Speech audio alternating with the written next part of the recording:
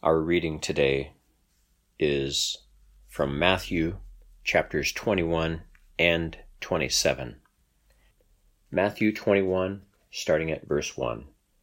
Now when they drew near Jerusalem and came to Bethphage at the Mount of Olives, then Jesus sent 2 disciples, saying to them, Go into the village opposite you, and immediately you will find a donkey tied, and a colt with her. Loose them and bring them to me. And if anyone says anything to you, you shall say, The Lord has need of them, and immediately he will send them.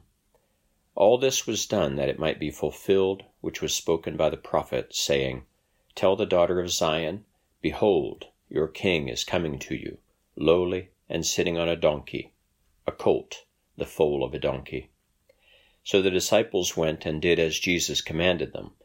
They brought the donkey and the colt, laid their clothes on them, and set him on them. And a very great multitude spread their clothes on the road. Others cut down branches from the trees and spread them on the road. Then the multitudes who went before and those who followed cried out, saying, Hosanna to the Son of David! Blessed is he who comes in the name of the Lord! Hosanna in the highest! And when he had come into Jerusalem, all the city was moved, saying, Who is this? So the multitudes said, This is Jesus, the prophet from Nazareth of Galilee. And Matthew 27, verses 15 through 26. Now at the feast, the governor was accustomed to releasing to the multitude one prisoner whom they wished. And at that time they had a notorious prisoner called Barabbas. Therefore, when they had gathered together, Pilate said to them, Whom do you want me to release to you, Barabbas or Jesus, who is called Christ? For he knew that they had handed him over because of envy. While he was sitting on the judgment seat, his wife sent to him, saying, Have nothing to do with that just man, for I have suffered many things today in a dream because of him. But the chief priests and elders persuaded the multitudes that they should ask for Barabbas and destroy Jesus. The governor answered and said to them, Which of the 2 do you want me to release to you? They said, Barabbas. Pilate said to them, What then shall I do with Jesus, who is called Christ? They all said to him, Let him be crucified. Then the governor said, Why? What evil has he done? But they cried out all the more, saying, Let him be crucified. When Pilate saw that he could not prevail at all, but rather that a tumult was rising, he took water and washed his hands before the multitude, saying, I am innocent of the blood of this just person. You see to it. And all the people answered and said, His blood be on us and on our children. Then he released Barabbas to them, and when he had scourged Jesus, he delivered him to be crucified. Let's pray. Father God, what we are reading now is remarkable, and yet it happened, just as the Bible tells us. We pray, Lord, please open our eyes, open our ears, give us an understanding of what occurred during these few days in Jerusalem so long ago, and how greatly it has affected our world. We thank you for Christ, for his sacrifice, for your giving us this word that continues to guide us to this day. We thank you, Lord, for the Holy Spirit that is with us and opens the Scriptures up to our understanding. We give you thanks for this and for all things. In Jesus' name, amen. I said in my prayer that this is remarkable. In the brief span of 4 days, both of these public events that I've read to you occurred. Jesus was welcomed into Jerusalem as royalty with great fanfare by thousands of people. Yet within 4 days, he was brutally murdered by the Roman governor at the insistence of Jerusalem's religious leaders, the high priests and the Sanhedrin. He who was welcomed a hero, practically given the keys to the city, was despised as a villain, as a common criminal. He who had taught openly and healed miraculously throughout Israel for 3 years, was mocked and spat upon while walking to his own execution. To all appearances, he died a victim. The high hopes of the multitudes that welcomed him into Jerusalem died with him. For 3 days, despair filled his disciples. What was to have been the joyful annual celebration of Passover, filled with hope, light, life, became instead a nightmare from which they could not awaken, filled with despair, darkness, and death. Yet everything changed the following Sunday morning. Word spread that the tomb was empty, that Jesus had risen from the dead. His resurrection inaugurated a new reality, a reality no longer dominated by fear of death. Death had been swallowed up by life. A man had risen from the dead, holding the keys to hell, revealing himself to be death's conqueror and the Savior of all mankind. This message is the first of 2 in a small series entitled Passion Week. The Gospels, the 4 books, Matthew, Mark, Luke, and John, consist of 89 chapters. And yet 26 of those chapters, roughly 30% of the Gospel chapters, cover this final week of Christ's life. We can't cover all that happened in that week in detail, but we can highlight aspects of this week, and we'll do it in 2 parts. The first part today covers from Palm Sunday, the triumphal entry, to the condemnation of Christ before Pilate. And the next part, next week, will cover from the crucifixion to the resurrection. And so today's message is entitled From Hero to Villain, and next week's is From Victim to Savior. Like I said, we can't cover everything in detail. This first part covers roughly 4 days, and we're going to look at it from 3 perspectives. First, we're going to view it from the perspectives of the multitudes that were at each of these events, at the triumphal entry and before Pilate. The next view is those that were closely engaged with Jesus at each of these times, both at the triumphal entry and at the condemnation. And then thirdly, we'll look at the perspectives of 2 people closest to Jesus, 2 of the apostles, Peter and Judas Iscariot. We'll look at their actions and experiences these last few days. With each of these, we'll essentially move from the periphery into the core, getting closer and closer to Jesus. And so now let's look at the triumphal entry. In verse 1, we see that Jesus entered Jerusalem. As he drew near, he came to Bethphage. This is right at the base of Mount Olives, just a couple miles from Jerusalem, from the gate. And we know from last year when Pastor Kaiser preached on this on Palm Sunday, that while Jesus was entering from the east with all the animals and with this multitude of people, we had Pilate entering from the west. He had come down from Caesarea to be there this week because it was a huge crowd and he was concerned. He's responsible for Jerusalem before Rome. And so visitors to Jerusalem, the millions of people that were expected to arrive in Jerusalem, many of those that were already there could have chosen then to witness either Christ's arrival or Pilate's arrival. In verse 6, we see that the disciples go and get this donkey and colt as instructed by Jesus. Now Jesus had traveled for 3 years extensively, repeatedly, all over Israel, and yet he seems to have always walked, except if you count the times when he was crossing the sea in the boat, and even then when on the water, we know that he sometimes walked.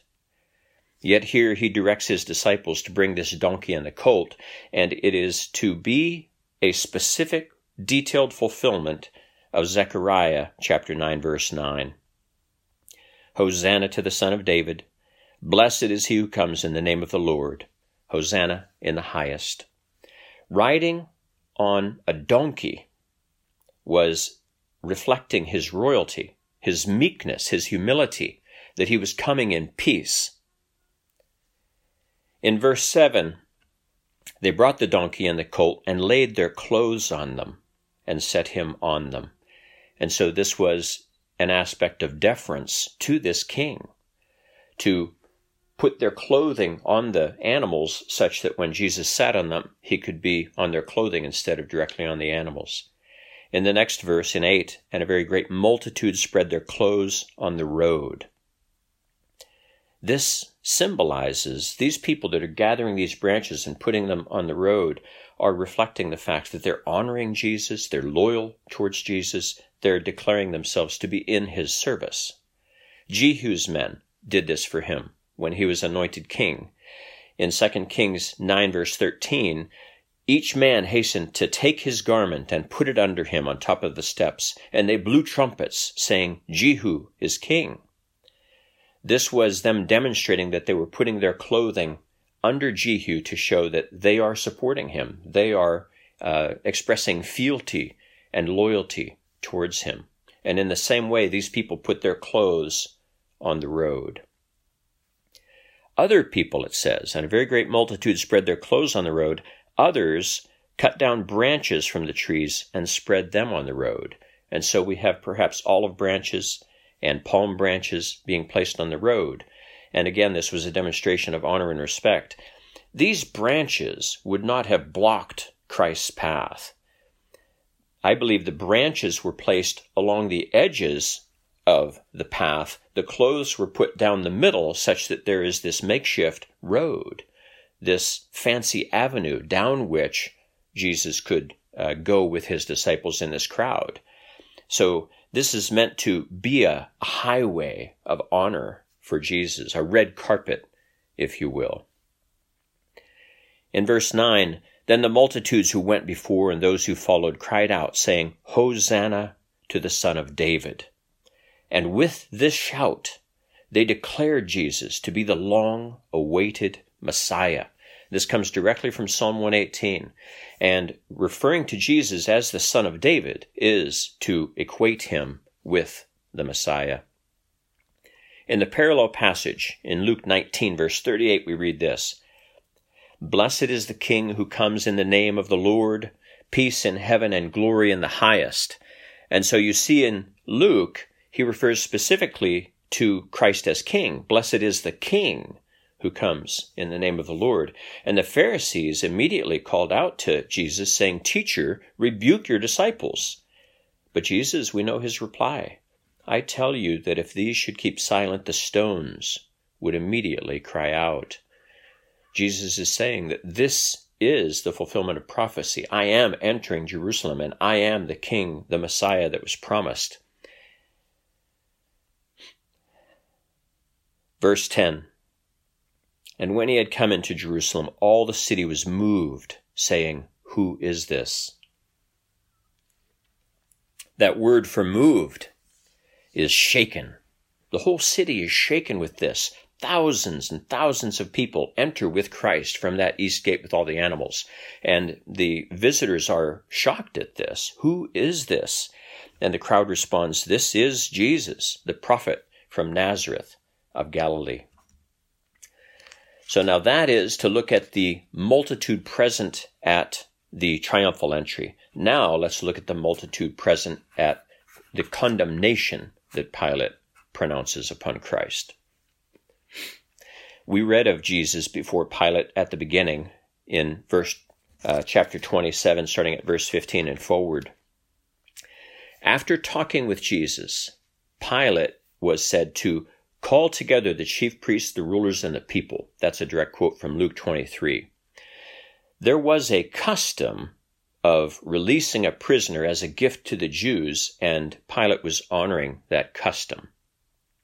He had already sent Jesus to Herod when he learned that he was from Galilee, but Herod had returned him. We'll talk a bit more about that later. Pilate wanted to release Jesus, and he sensed that the Pharisees envied Jesus. Now, Pilate is probably curious about all of this, and yet he is more concerned about the fact that he is in the midst of this city that's huge and has all this throng of people. So Pilate says, I will chastise him and release him. That's how he put it in Luke 23, verse 16. But they shouted, away with this man, release to us Barabbas. Pilate again interceded with the crowd, but they shouted him down, saying, crucify him, crucify him. This crowd consisted of priests and what were referred to as the people, and that is often the leaders of the people. And so the leaders of Israel, all the religious leaders and all of the civil leaders, came together to ask for Christ to be crucified, demand that Christ be crucified. Pilate knew Jesus did not deserve to die, yet he feared what is said to be a tumult.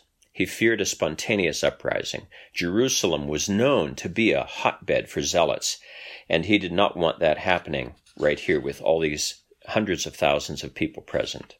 So he washed his hands and then turned him over to his men to be crucified.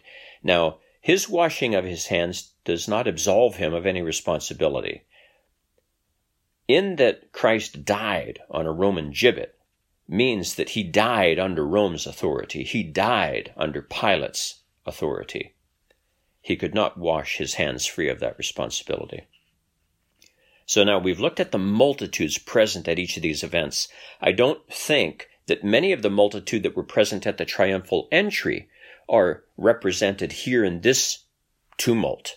We have two different sets of people, at least two different sets of people that are doing all the yelling and shouting. The Pharisees that were present watching Jesus enter attempted to have Jesus rebuke his disciples for what they were doing. That's the only thing we hear from them there. And yet, these people that had greeted Jesus at the triumphal entry, if they are present at this second thing, they are silent. So now let's look a little bit closer at what happened at each of these events relative to people that are close to Jesus. At the triumphal entry, the evening before he had spent the night in Bethany, he had been with Mary, Martha, and Lazarus. Now Lazarus he had just raised from the dead, most likely just a few weeks earlier. And this was still all the buzz in Jerusalem. And it was partly what people were looking forward to. They wanted to see not only Jesus, but Lazarus as well at this Passover. That evening before, Mary had anointed Jesus with oil, a very, very expensive oil. And Judas, the thief, complained about this, as did other of the apostles. How could this be wasted in this way? But we know that Jesus defended what Mary had done, saying, the poor you will have with you always, but I will not be with you always. And so what she has done will stand as a memorial to her wherever this gospel is preached. So it's the next day that the apostles led Jesus into Jerusalem. After getting the donkey and the colt, Jesus laments over Jerusalem. He says, you did not know the time of your visitation. He speaks about how one stone will not be left upon another, that there will be siege ramps built up and Jerusalem will be taken. Now this multitude from Jerusalem heard that Jesus was going to come, and so they went out to greet him. They had heard of Lazarus' resurrection, as I mentioned earlier, and they wanted to see this man that had raised Lazarus from the dead. The Pharisees, however, scoffed. John records this in John 12:37. Although he had done so many signs before them, they did not believe in him. And by this time they had already hatched the plan to kill Jesus and Lazarus. I'll get to more of that later when I talk about Judas. Jesus had thousands of people ahead of him and thousands of people behind him in this triumphal entry to Jerusalem. But yet only later would everything become clear to the apostles as what really had happened. They didn't even know that in bringing him the donkey and colt that they were fulfilling prophecy. And now remember the branches and the clothing, the branches that were brought down to ornament the path, and the clothing that was thrown down to pave the road before him. Keep that in mind. Now, let's look at Christ before Pilate. This is the second part of the point 2.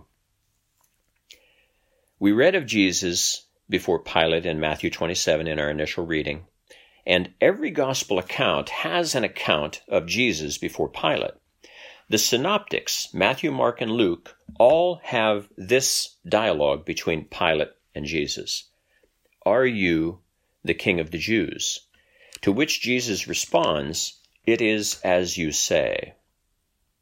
But in John's account, we have a lot more detail concerning this discourse between Pilate and Jesus. And let me read part of that to you. This is in John chapter 18, starting at verse 33. Then Pilate entered the praetorium again, called Jesus, and said to him, Are you the King of the Jews? Jesus answered him, Are you speaking for yourself about this, or did others tell you this concerning me? Pilate answered, Am I a Jew? Your own nation and the chief priests have delivered you to me. What have you done? Jesus answered, My kingdom is not of this world. If my kingdom were of this world, my servants would fight, so that I should not be delivered to the Jews. But now my kingdom is not from here. Pilate therefore said to him, Are you a king then? Jesus answered, You say rightly that I am a king. For this cause I was born, and for this cause I have come into the world, that I should bear witness to the truth. Everyone who is of the truth hears my voice. Pilate said to him, What is truth? And when he had said this, he went out again to the Jews and said to them, I find no fault in him at all. Now at this point, Pilate learns that Jesus is a Galilean, and so he thinks he can be absolved of this problem by sending him to Herod. Pilate is ruling over all of Israel and Jerusalem specifically, and that, of course, being the capital and this huge city is very important. But Herod is ruling over the area up in Galilee, and yet he happens to be in here in Jerusalem for the feast, of course. So Pilate sends him off to Herod. Now Luke alone relates the fact that Pilate sent Jesus to Herod because he was a Galilean. And let me read to you from Luke chapter 23, verses 6 through 12.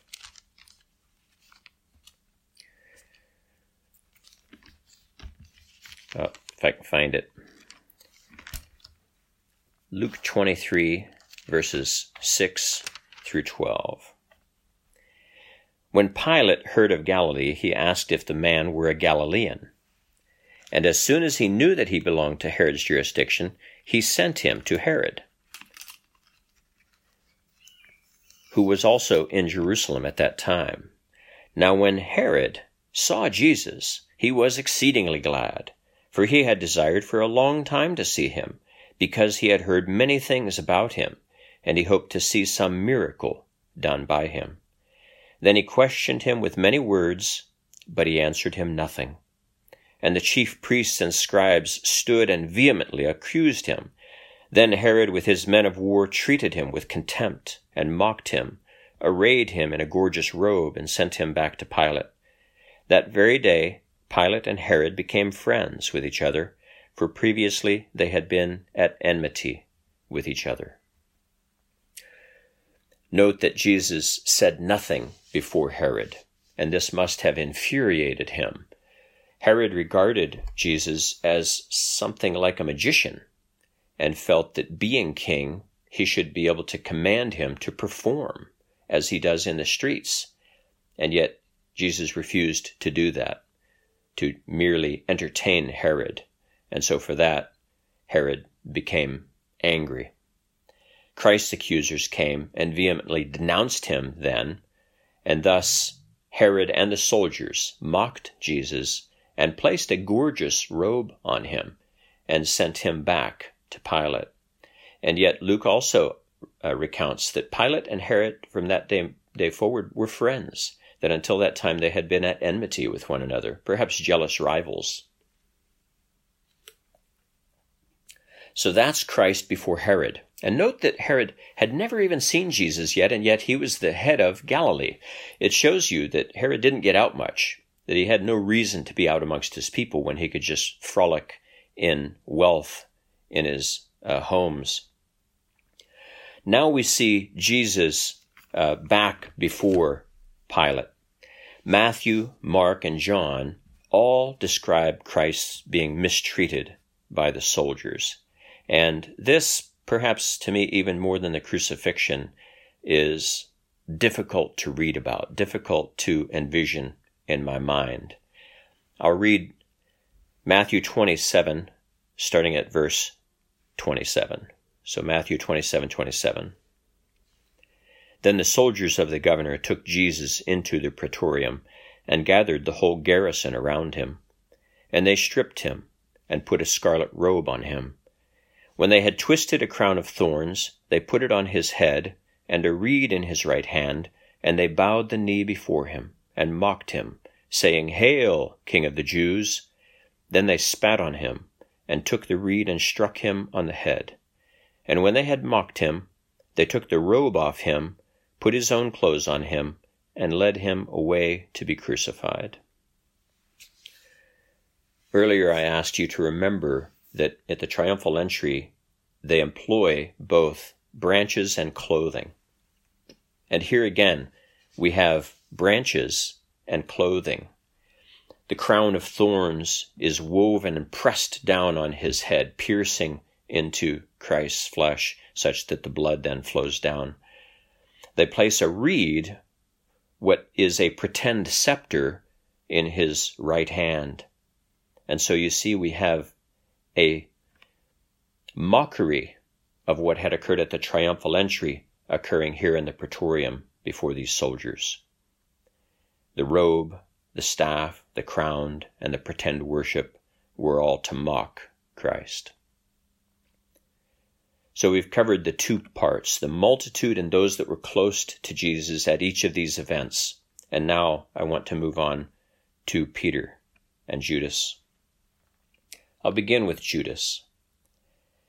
There are 6 points at which Judas is mentioned in not each of the Gospels, but collectively. And the points are these. The point at which they're introduced in Matthew 10, verses 1 through 4, they're listed. Peter is referenced first, and Judas is referenced last, and this is what is said of Judas. And Judas Iscariot, who also betrayed him. So in the first gospel of the New Testament, where Judas is first mentioned, it speaks of him as being Christ's betrayer. At the second point is where Mary anointed Jesus for burial. And Judas, as I said, others were upset about this. Immediately after that, in the next pericope in Matthew 26, it says that Judas goes to the chief priests. In a sense, he was outraged that that money was not put in the collection box because he viewed that collection box as his money. He was a thief, and he was taking from that. And when he saw all that expensive oil going to what he considered a waste in anointing Christ, he was angered by that because that could have been money that he had. So he went to the chief priests and gained the 30 pieces of silver for agreeing to betray Christ. At the meal before the Lord's Supper, Jesus dips his bread, hands it to Judas, and Judas then knows that he is the betrayer, and it says that Satan entered Judas. He left. Some of the other apostles think that he has gone off to buy something, but Judas and Jesus know the truth, that he's going off to betray Jesus. Later, a few hours later, we're in the Garden of Gethsemane, and we again see Judas. And let me read from chapter 18 of John, starting at verse 3. Then Judas, having received a detachment of troops and officers from the chief priests and Pharisees, came there with lanterns, torches, and weapons. Jesus, therefore, knowing all things that would come upon him, went forward and said to them, Whom are you seeking? They answered him, Jesus of Nazareth. Jesus said to them, I am he. And Judas, who betrayed him, also stood with them. Now when he said to them, I am he, they drew back and fell to the ground. In that response, I believe an aspect of Christ's divinity was revealed, and it put the fear of God into these soldiers who are used to being obeyed and used to intimidating everyone. And I believe it's most likely here too, where Judas is confronted again with the reality of this man that he's spent 3 years walking with is truly the Son of God. Because the next instance that we hear of Judas is in Matthew 27, starting at verse 3, and I'll read that. Matthew 27, verse 3.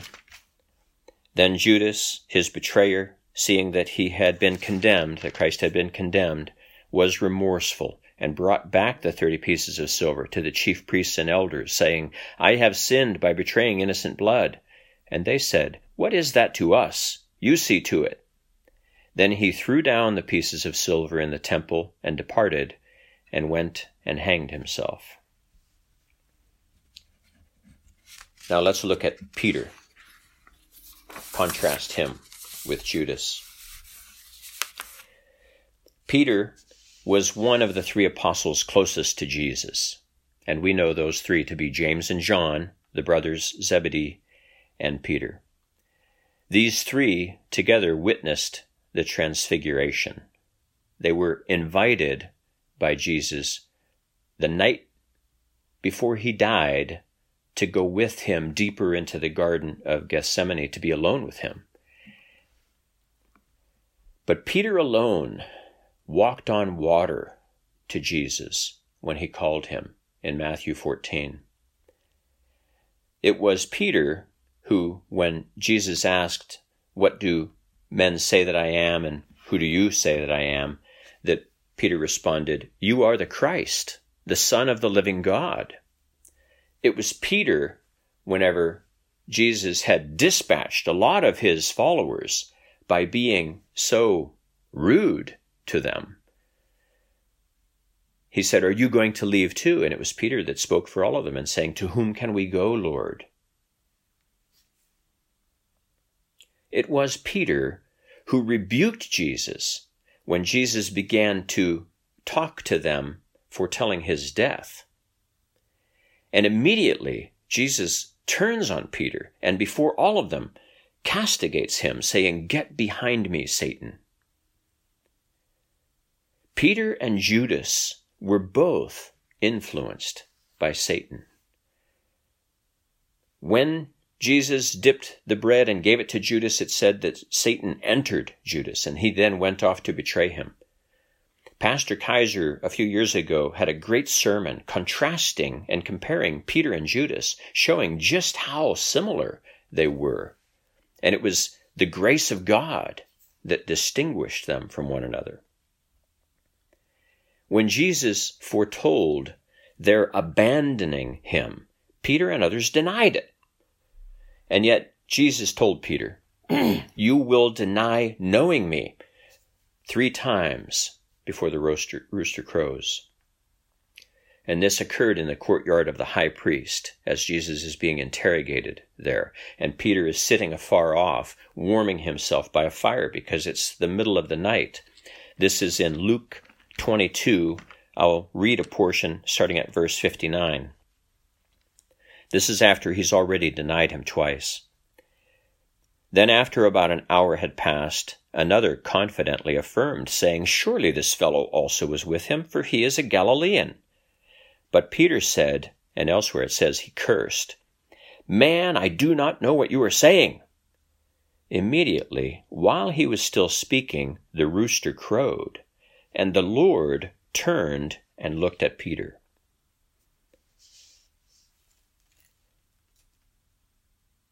Then Peter remembered the word of the Lord, how he had said to him, "Before the rooster crows, you will deny me 3 times." So Peter went out and wept bitterly. But now, unlike with Judas, we know it doesn't end there. Peter, in his remorse, does not go out and hang himself. He suffered with what he had done in denying Christ until Jesus painfully restores him, asking him those 3 times if he loves him. So now we've considered each of these 3 things, the multitudes at each of these events, some select individuals from each of those events, as well as 2 of Christ's closest apostles, those that spent 3 years with him. And that's what I said I would share, but I have to share one more perspective before we're done.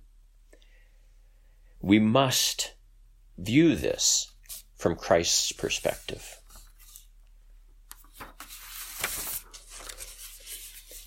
That Palm Sunday, when Jesus was about to enter Jerusalem, as he's looking down upon it from the Mount of Olives, only Jesus knew exactly what was coming over the next 2 days. The Pharisees were plotting. They'd been plotting for days, weeks. Judas had already contacted them and had the money in his hot little hands. But neither the Pharisees nor Judas could be sure that their plot was going to come to fruition. Only Jesus knew he was going to die on a cross. Jesus prayed in earnest the night before that to be released from this destiny. And so this, more clearly than anything, illustrates Christ's human nature. He was a man, a perfect man, and yet a man who could be open to fear, open to discouragement. And yet he always turned to his Father to overcome any of these temptations for weakness.